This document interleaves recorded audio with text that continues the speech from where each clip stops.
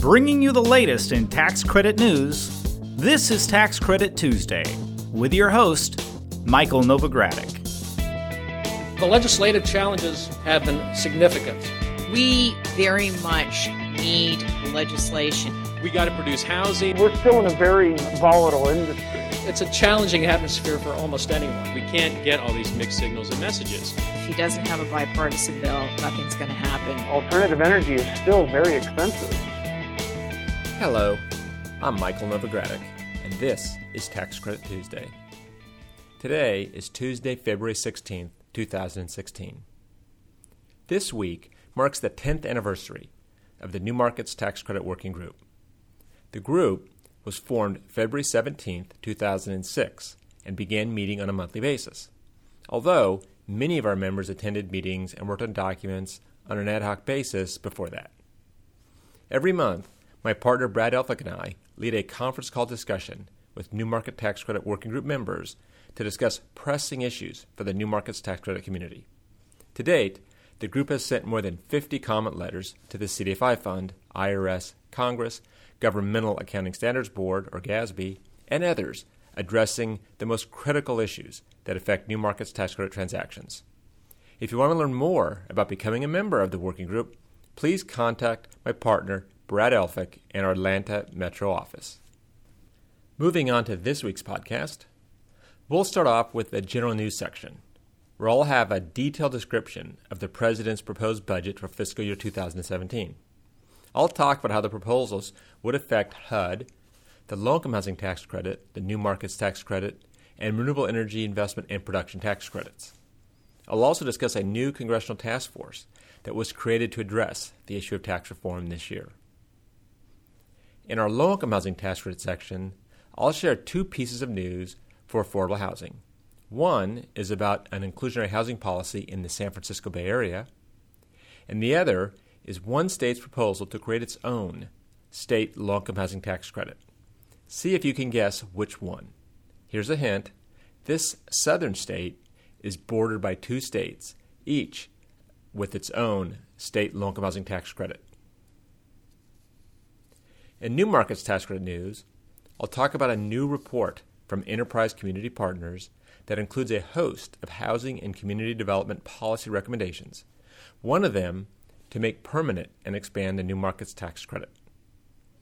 Then, in our Historic Tax Credit section, I'll talk about an Oklahoma bill that would greatly endanger historic preservation there by suspending the state historic tax credit for 2 years. And we'll close out with the Renewable Energy Tax Credit news, where I'll discuss how you can join HUD's Better Building Challenge to increase energy efficiency in your developments. If you're ready, let's get started. In last week's podcast, I mentioned that the Obama administration released its $4.2 trillion budget request for fiscal year 2017.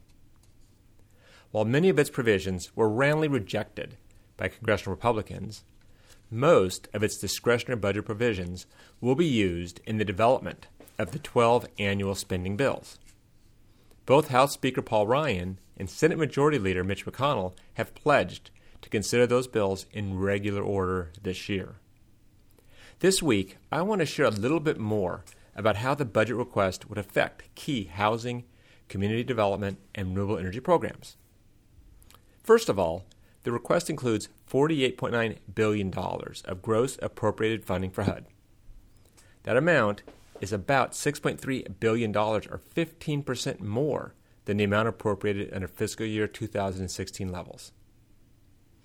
The HUD request includes $10.7 billion for project-based rental assistance, $20.9 billion for tenant-based rental assistance, $1.9 billion for public housing capital, and $4.6 billion for the Public Housing Operating Fund.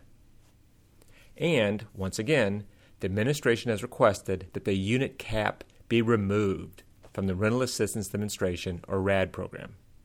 As you know, the fiscal year 2015 Continuing Resolution Omnibus Bill increased the RAD cap from 60,000 to 185,000 public housing units. In addition to eliminating the cap altogether, the administration requested $10 million for incremental funding for RAD conversions, especially Section 202 Housing for the Elderly. The budget request included $2.8 billion for the Community Development Block Grant Program, a $200 million or 6.7% decrease from last year's enacted level.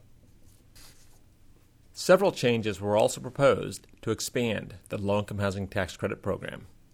First, the proposal would allow states to increase their low-income housing tax credit authority by converting some of their tax-exempt private activity bond volume cap into low-income housing tax credit allocations. Second, the proposal would allow properties to qualify for the tax credit under an income averaging method. This means that units would qualify as low income as long as the units are occupied by tenants with an aggregate average 60% of area median income. Third, states would be required to add a new fourth preference to qualified allocation plans for affirmatively furthering fair housing. Fourth, states would be required to add a selection criterion in their qualified allocation plans for preservation developments. Fifth, the proposal would remove the qualified census tract basis boost population cap. And finally, there would be extended protections for domestic violence victims in tax credit housing. Adding the affirmatively furthering fair housing preference to QAPs is a new proposal. The other 5 proposals were in previous administration budget requests. And the administration did drop its rate formula proposal. They dropped it likely in response to the enactment of the permanent 9% floor in the year-end tax extenders legislation. The budget proposal also had big implications for community development and renewable energy. The administration proposed, once again, making the new markets tax credit a permanent part of the tax code at $5 billion in allocation authority a year. The administration also proposed, again, that the renewable energy investment and production tax credits both be made permanent. Overall, the budget request showed how important it is to expand funding for affordable housing, community development, and renewable energy. You can find an analysis of the budget request on my Notes from Novogradac blog. With the administration's budget submission, Congress will now turn to developing its own fiscal year 2017 budget resolution. While the Bipartisan Budget Act of 2015 set the overall discretionary budget level, Congress may decide to change that in its budget resolution. Now, in other news, Speaker Ryan this month announced the creation of 6 new task forces. One of them will focus on tax reform. And that task force, of course, will be headed up by House Ways and Means Committee Chairman Kevin Brady. The group's mission is to come up with ideas to create jobs, grow the economy, raise wages by reducing tax rates, remove special interest carve-outs, and simplify the tax code. Another task force will focus on poverty, opportunity, and upward mobility. That task force will be led by the chairman of the committees with jurisdiction over low-income programs. And they are Agriculture Committee Chairman Mike Conaway, Budget Committee Chairman Tom Price, Education and the Workforce Committee Chairman John Klein, Financial Services Committee Chairman Jeb Hensarling, and Chairman of the Ways and Means Committee, again, Kevin Brady. The task force's goal is to strengthen our safety net, reform educational programs to make them more effective and accountable, help people move from welfare to work, and empower productive lives. Speaker Ryan's office said that the ideas from all of the task forces will be presented to the country in the months ahead, and they're a key part of Congress's affirmative agenda for the nation. I'll keep you posted. Just follow me on Twitter. My handle is @Novogradac. In affordable housing news, I have an update from here in the San Francisco Bay Area. An announcement was made last month by the Bay Area Rapid Transit, or BART, Board of Directors. BART is a public transit rail system that serves the Bay Area. Last month, the BART Board of Directors adopted an inclusionary housing policy that requires 20% of all housing developed on land owned by BART to be affordable to very low and low-income households. It passed by a 6-3 vote. This policy applies on a station-by-station basis. Individual developments don't have to meet the 20% benchmark, but cumulatively, 20% of all housing built on BART land must be affordable.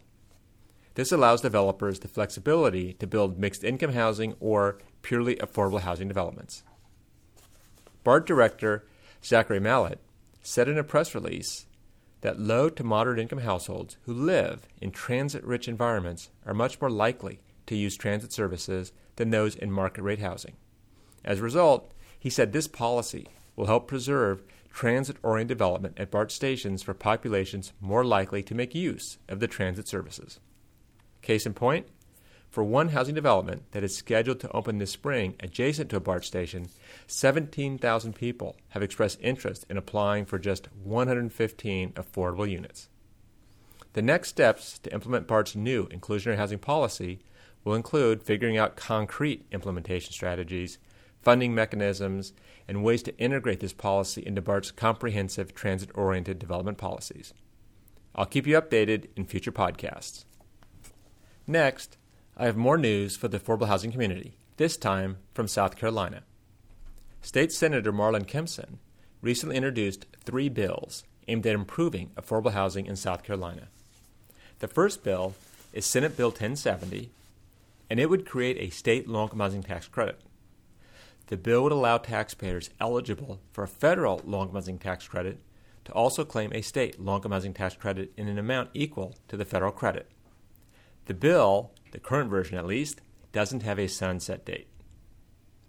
South Carolina's neighboring states, North Carolina and Georgia, as you likely know, both have state low-income housing tax credit programs.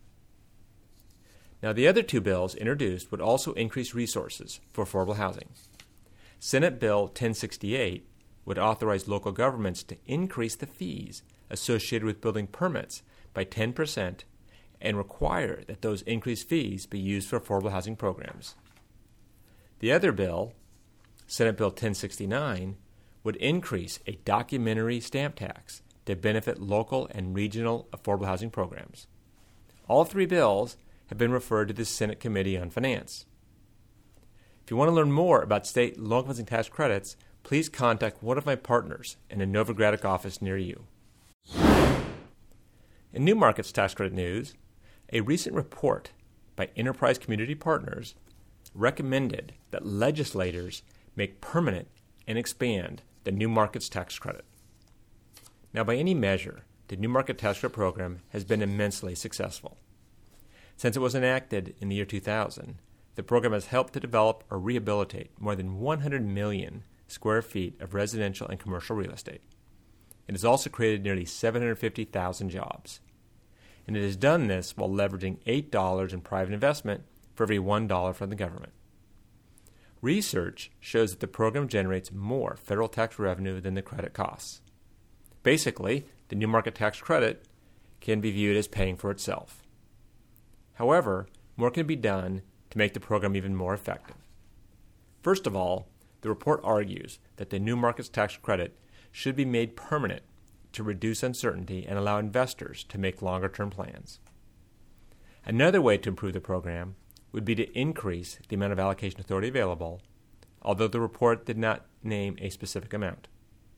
The most recent extension of the New Market Tax Credit authorized it at $3.5 billion annually through the year 2019. That's the same amount of annual allocation authority that Congress has approved in the past few funding rounds. Unfortunately, year after year has shown that demand for the credits far outweighs the supply. Enterprise estimates that for every project that received a New Market Tax allocation in 2013, there were at least 9 fundable projects that were rejected. In addition to the New Market Tax Credit, the Enterprise report suggests creating a new federal tax credit for private investments into community development financial institutions and other community development entities. It calls on Congress to establish a non-refundable federal tax credit with a certain percent of an investment made into eligible securities offered by certified CDFIs and other community development entities. The tax credit could either apply to the total value of the investment or the annual interest earned by the investor. The wide-ranging Enterprise report included many other policy recommendations, including doubling low-income housing tax credit allocations, and increasing funding for Section 8. The report is titled An Investment and Opportunity, a Bold New Vision for Housing Policy in the U.S. You can find the report at www.newmarketscredits.com. In historic tax credit news, the state historic tax credit in Oklahoma is in jeopardy due to a major budget crunch. Oklahoma has been hit hard by the current oil bust and must reduce its state's budget by at least $900 million from the current year. Across-the-board cuts have been ordered, and the state Senate is discussing a bill that would place a 2-year moratorium on more than 20 tax credits. Included is the state historic tax credit, which mirrors the federal credit granting 20% credits for the certified rehabilitation of a certified historic structure. There's also a 10% state credit for renovation of a building that's not listed in the National Register of Historic Places but was placed in service before 1936. Oklahoma does not have an annual state cap. Now, the bill is authored by State Senator Mike Mazzei, a Republican, and the legislation would suspend the tax credits for 2 years beginning July 1st. It passed the Senate Finance Committee last week and will now be evaluated by the entire state Senate. The reaction to the bill was swift. Several developers have at least temporarily put their projects on hold, awaiting the outcome of the budget talks. Oklahoma Governor Mary Fallin warned lawmakers last week to be careful. She said suspending the credits could hamper the state's ability to diversify its economy and jobs, and that's a quote. She also said that the mere consideration of a tax credit moratorium resulted in one major business eliminating Oklahoma from consideration as a site for 2 projects. As you know, study after study has shown that historic tax credit developments bring in more income than they cost in foregone revenue. We'll have to wait and see what happens in Oklahoma as legislators look for ways to handle what is obviously a significant challenge. If you have any questions about state historic tax credits, whether in Oklahoma or elsewhere, call my partner Charlie Ruda in our Boston, Massachusetts office. Turning to renewable energy tax credit news, HUD will hold a series of briefings on its Better Buildings Challenge, or BBC. The briefings are part of an effort to expand participation in the BBC, particularly within the multifamily residential sector.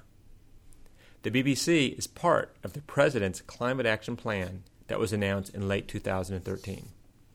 The Department of Energy and HUD created BBC, which asks rental housing property owners and managers to make a public commitment to energy efficiency. The goal? To mitigate climate change and improve financial stability in both market rate and affordable multifamily markets. According to HUD, more than 85 multifamily organizations have already taken the pledge, with roughly 270,000 households affected. Some of the practices implemented at developments include on-site solar and wind facilities. HUD's Office of Multifamily Housing and its Officer of Economic Resilience are seeking new BBC partners by March 1st. Those who make the commitment by then will be announced at the BBC Summit in Washington, D.C. in May, receive a letter of support from HUD Secretary Julian Castro, and be eligible for financial and policy incentives from the Office of Multifamily Policy. HUD will host special briefing sessions on the benefits of becoming a BBC partner this month and next month. For more information, go to www.hud.gov. Well, that brings me to the end of this week's report. I invite you to join me again next week for another Tax Credit Tuesday.